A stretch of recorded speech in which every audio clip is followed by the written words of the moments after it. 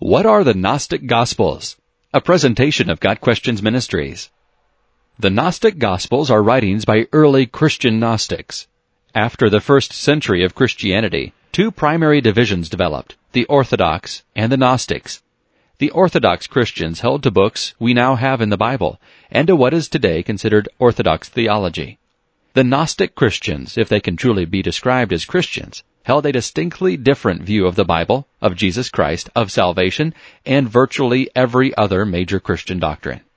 However, they did not have any writings by the apostles to give legitimacy to their beliefs. That is why and how the Gnostic Gospels were created. The Gnostics fraudulently attached the names of famous Christians to their writings, such as the Gospel of Thomas, the Gospel of Philip, the Gospel of Mary, etc. The discovery of the Nag Hammadi Library in northern Egypt in 1945 represented a major discovery of Gnostic Gospels. These Gnostic Gospels are often pointed to as the supposed lost books of the Bible. So what are we to make of the Gnostic Gospels? Should some or all of them be in the Bible? No, they should not be. First, as I just pointed out, the Gnostic Gospels are forgeries.